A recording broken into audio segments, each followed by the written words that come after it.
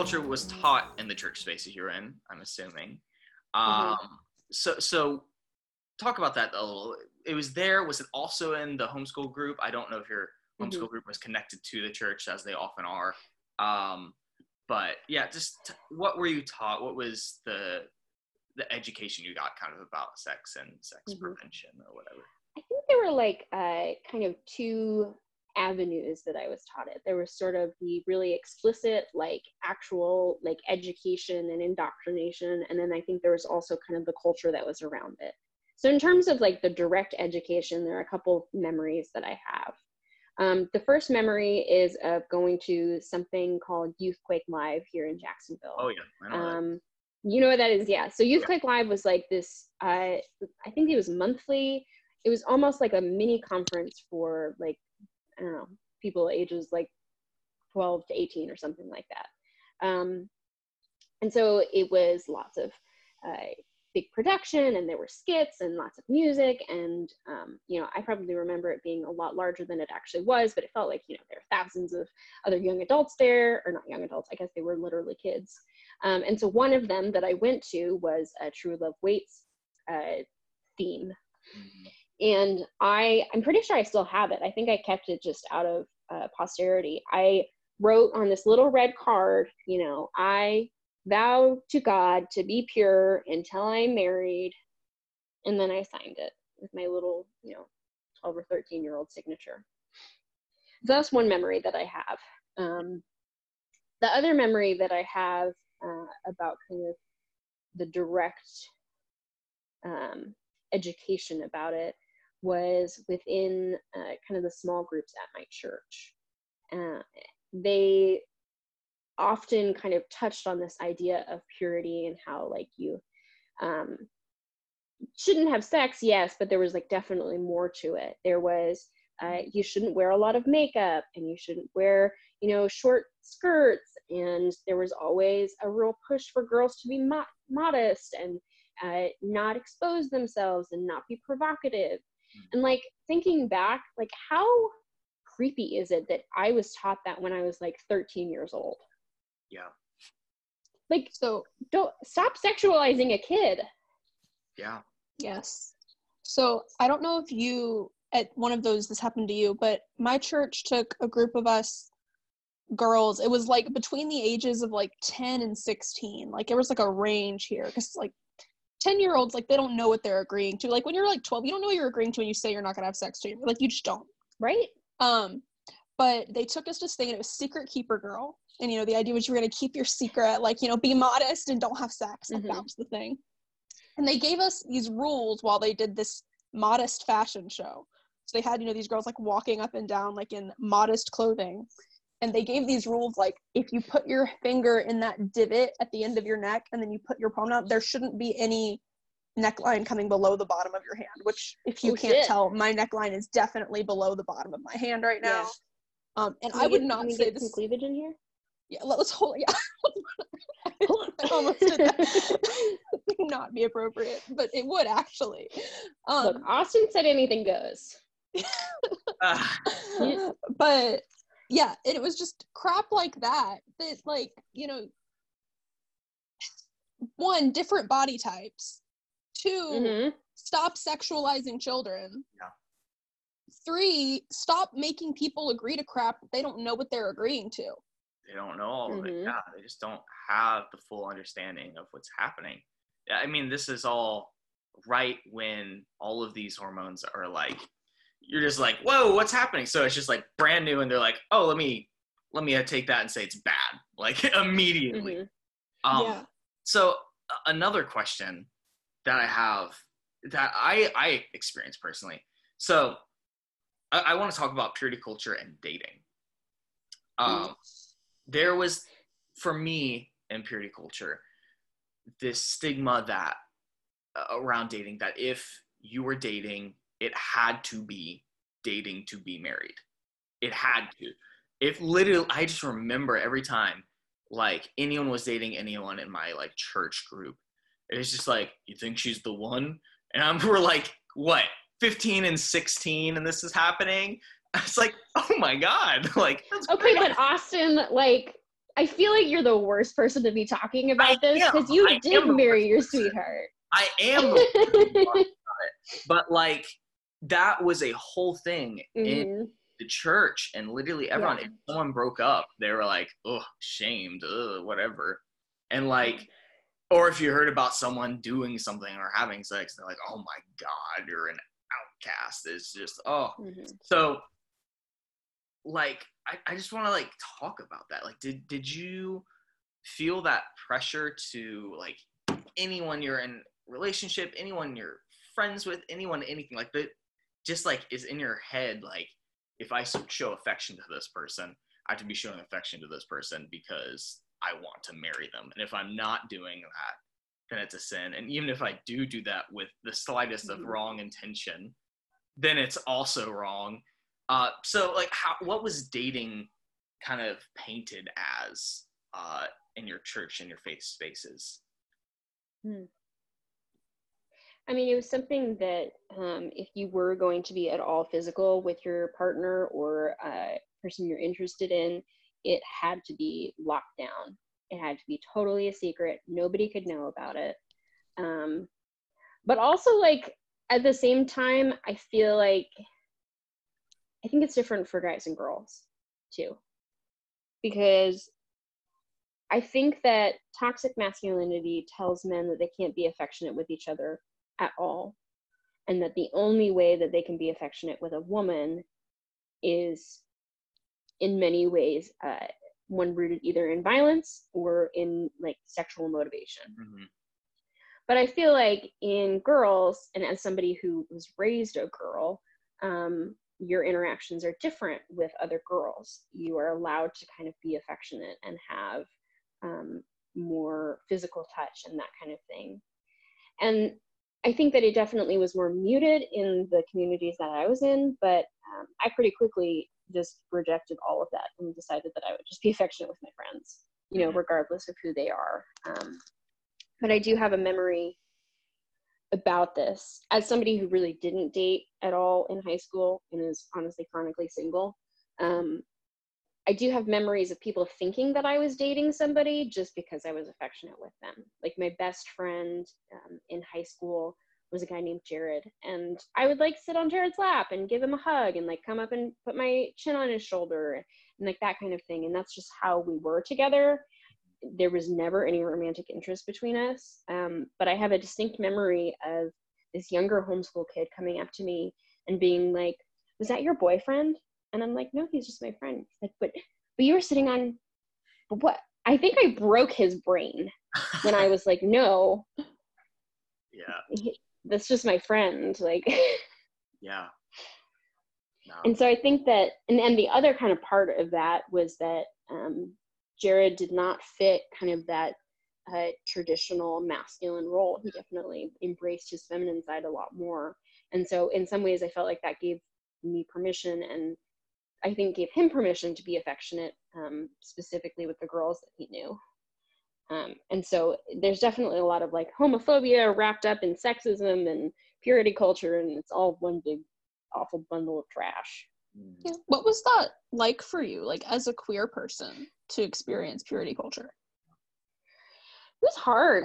You know, I think that it was also around the same time that started hitting me harder was when I was discovering my sexuality and gender. And, you know, maybe I think that there was like a hierarchy of sexual sins. Like, if you had sex, you were probably redeemable. Like, you could repent and, you know, become pure of heart again or whatever. But, like, if you were gay, that was, like, another level. And so one of the things that this is probably terrible. I think that by the end of high school, I just was really done with purity culture and, like, homophobia and all of that, because I really did not give a crap about what people thought about me. My debate partner at the time, basically people would ask me two questions. Are you guys dating, or is he gay? And I would say no to both of those questions. And I would try to, I don't know if he ended up actually being gay, but I would always say, no, we're not dating. And actually, I'm the gay one in the partnership. For one, to stop people from harassing him, but also just to be like, you have no idea what's going on. You do not know me. And probably in retrospect, like, it's a miracle that I didn't get kicked out, but it did mean that I was able to kind of establish my position as like the gay godmother of all of the little closeted queers. And people have come to me since then and basically said, you know, you being as out as you could be in high school really changed the way that I viewed myself and really helped me in my journey. So Yeah. And sometimes it was hard, and sometimes it was just like really empowering to just not give a crap about what people thought. Yeah, definitely. Yeah, apathy can be a really, really good thing until you get tired and you just want something to be on your page. But that's really cool. Yeah. Yeah. What was shame like for y'all growing up in purity culture? Like, and I mean shame in relation to like sexuality, gender identity, sex in general, sexual feelings, you know, dating, all of it. How did shame intertwine for y'all? Because it's really intertwined for me. Oh yeah. I mean, I think the hardest part about shame in my experience was just the secretiveness of everything. It forced me to be so secretive about absolutely anything that had to do with sexuality. Any questions or anything I did, or it just boxed me in. And like when that happens, things get unhealthy too. Like you don't have a way of talking to the community and talking to people. And if you do, when you talk to them, it's like, let me confess to you, and like go to the booth of confession. And it's just like, it was bad for me. I mean, I honestly, like I'm still unpacking this shit. Like, sorry if that's real, but like I'm still unpacking this and still working through the feelings of shame that went through this, and like my own sexuality. And it's like that is nothing I would wish on this next generation or current generation, because it's just, it's rough. And it's so easy to seem like you're the villain. So for me, it was that.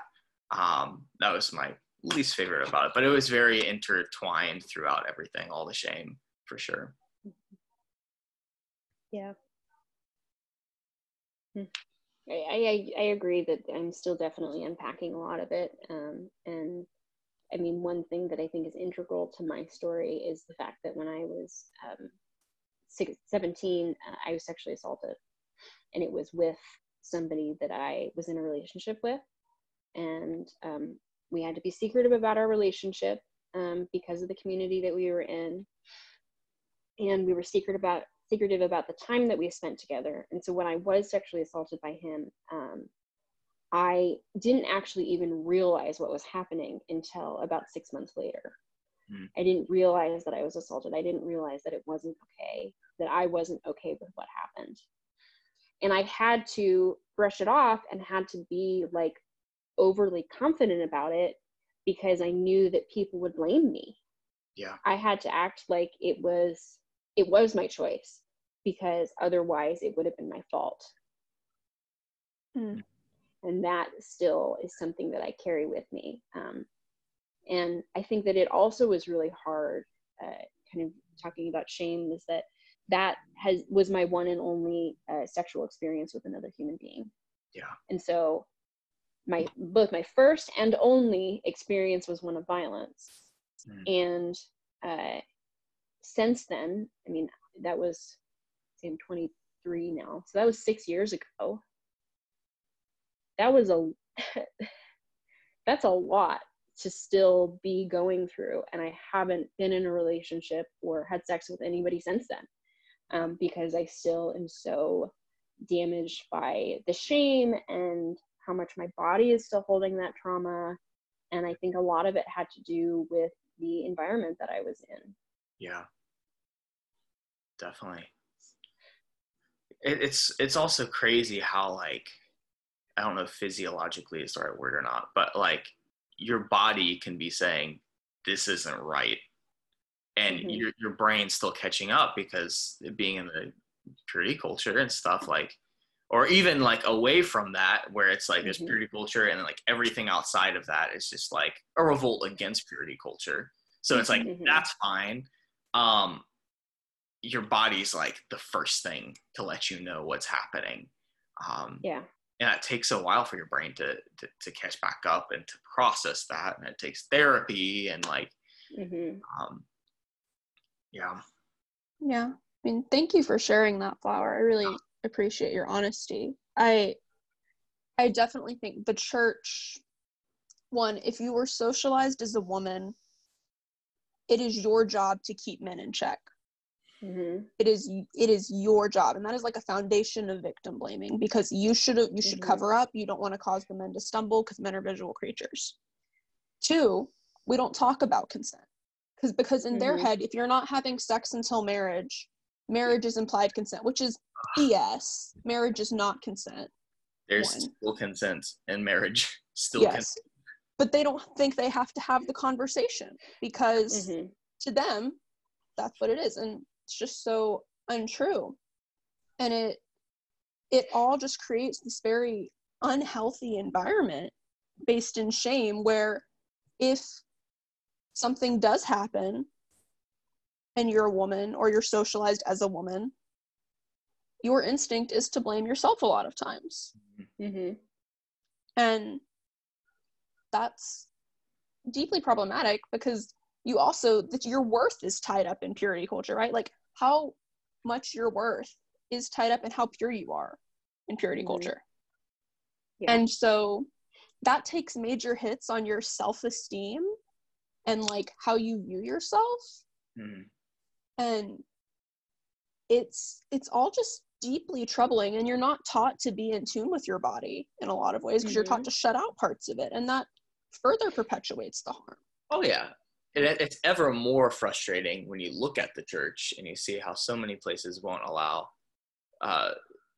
like women to be pastors. They won't do that. You see how a lot of churches reacted to the Me Too movement that's still going on today, and it's just like, really, like, you don't see how you brought a lot of this on. You've created a lot of this out of touchness with our bodies and this ableism and just all of this stuff.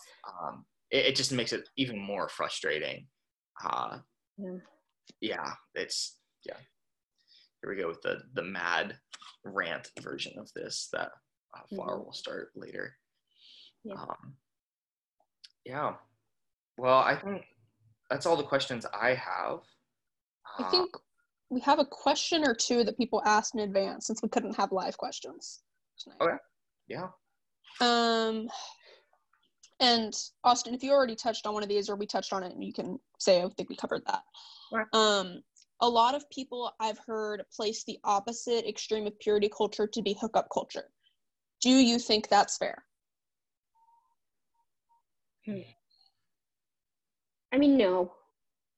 I think that extremes are not the way that we can really compare things. I think it's a lot more productive to compare things in the middle.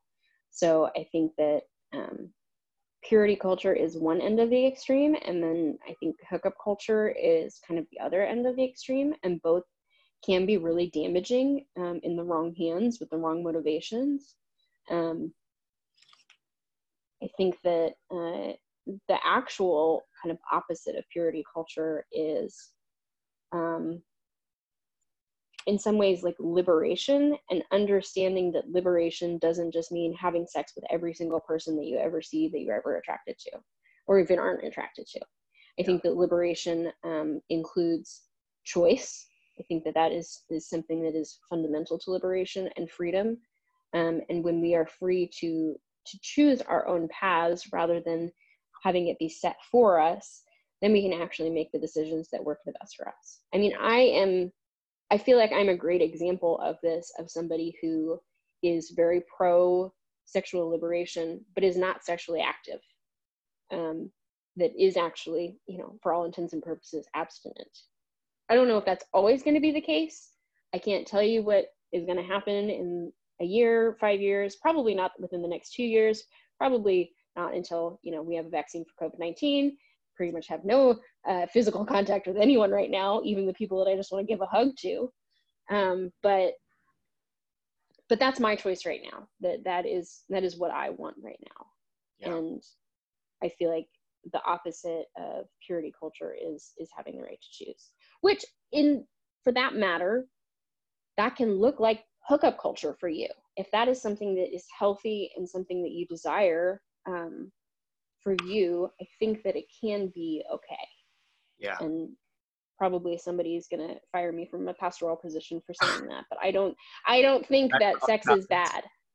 I don't think that sex outside of marriage is bad inherently. Yeah. I also don't think that abstinence is inherently good. I think that it depends on the person, and it depends on your relationship with God, and I think it also depends on the person you're having sexual relationships with. Yeah. When I hear like hookup culture, I think of, and this is me definitely like projecting my own ideas of what I hear when I hear this, but I hear like guys just like hooking up with girls or whatever just for fun, and they're like, yeah, it's whatever, bye, and they leave in the morning or whatever. Mm-hmm. But like, so I when I think of opposites, I really don't know what the answer is for that, but I do think of like, what is something that is good? Where is the good in both of those mm-hmm. things? And it's in consent and self-love, self-expression, and just like being able to express yourself in that way, and like being in communication with people. That's the other one. Communication. Mm-hmm. Like, have those things, and that's good. We're from that place. And yes, people, Jesus's teachings can apply to this. Jesus isn't out of sex. Like, that's mm-hmm. he is a topic to talk about. And like, the Bible is something that can be in this. Your Christianity can be in this. It doesn't have to be aside mm-hmm. from this. Which is, it's just true. And when we look at Jesus was someone who he asked for consent when talking to people and healing people. He was mm-hmm. gentle and kind. And like, you can look at all of those things. But so, yeah, I think the good is where there's the consent and the discussion, the communication. And I don't really know where the opposite lies for that. Yeah, and I think that that one of the parts of that is knowing your worth as a human being, mm-hmm. knowing on both sides, both of these kind of extremes, knowing that your worth as a human being is not dependent on your sexual desires or sexual actions. Mm-hmm. And I think that that's something that can be tied to both ends. I think that in purity culture, your worth is tied to not having sex. And I think in hookup culture, it's tied to being sexy. Yeah. Mm-hmm. Mm. That's good. Wow. That's great. Sarah, do you have any answers for that? You know, I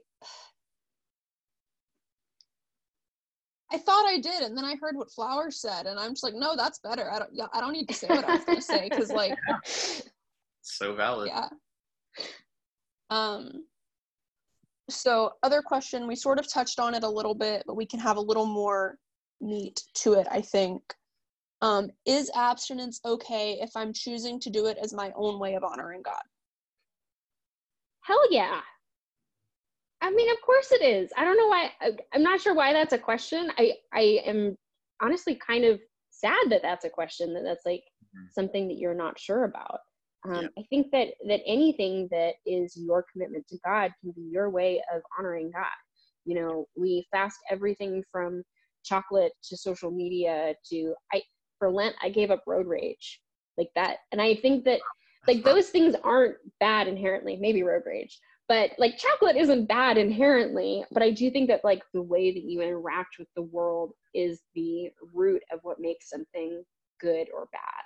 Yeah. And I think that your relationship with God is so fundamental and to the way that you interact with things of the world. And I think that sex is one of those things, that it's not something that is inherently bad or inherently good. We know that there are situations where it's bad, and we know that there are situations where it's good.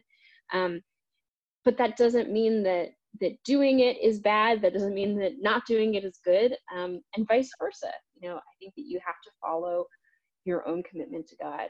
And I've been thinking about this a lot in relationship to other things. I was talking to a friend of mine who hilariously I actually knew when I was very, very young, and had a conversation with him about how I thought that you shouldn't ever date somebody. I think it should go from friends to engaged. And like just how naive that thought was.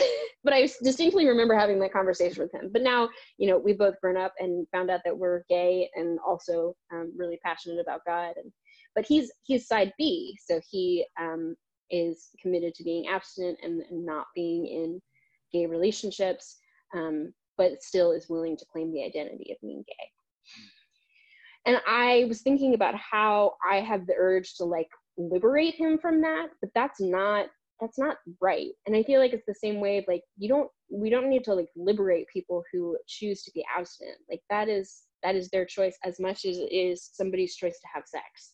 Like your worth as a human being is not determined by whether or not you have sex, or whether or not you're sexy or appealing or whatever. Yep. It's not determined by that. Yeah. Just flat out. Yeah. I think that's a great answer. I honestly don't have much to say to that's such a good answer. The only thing I do have is like to what you're saying about like wanting to liberate people. Yeah, I don't think it's ever our role to just like step into someone's life and be like, believe this, it'll be so much better. But we can put information in front of them, and we can be like, hey, I learned from this, and this was really good for me. You don't have to do this was great for me, which is just a great opportunity that we all have to communicate in a way that's kind and gentle and not screaming at people's faces, which is sometimes necessary, sometimes not in this context, but screaming and flipping tables is necessary sometimes. But yeah, no, I love that answer, Flower. Sarah, do you have anything to say to that, or, you know, same page with? Yeah, I mean, I think Flower said it really well. I tend to think that if your faith is actually about having a personal relationship with God, then why are we trying to dictate what different people's personal relationships look like? Yeah. Mm-hmm. Yeah. Like, and so if for you honoring God and having that relationship with him, if you feel that he's calling you to be abstinent, cool, go for it. As long as you are aware that that is something you are doing because you feel like God wants you to do it, and not because anyone else told you to do it or told you were bad if you didn't do it. Yes. Or that you were good if you did it, you know. As long as it's your decision, I'm here for it, whatever it is. Yeah. Well, that was awesome, y'all. I know we can continue talking, and if there are any comments, I will be excited to talk to those. Yes. But thank you all for watching, and thank you for the questions in the Q&A segment. Great questions, and thank you, Flower, so much for sharing your story, being vulnerable as always, and honest. It's just always great talking to you. And thank you, Sarah, for being a great co-host as well, not a guest. With that, we have our next episode. It will be on July 21st at 7 p.m. And our topic will be theology. I have some ideas of who I want to talk to. I really hope it works out. If it does, it's going to be incredible. So yeah, excited to see y'all then. And thank you for watching. Bye. Bye, friends. Bye, everyone.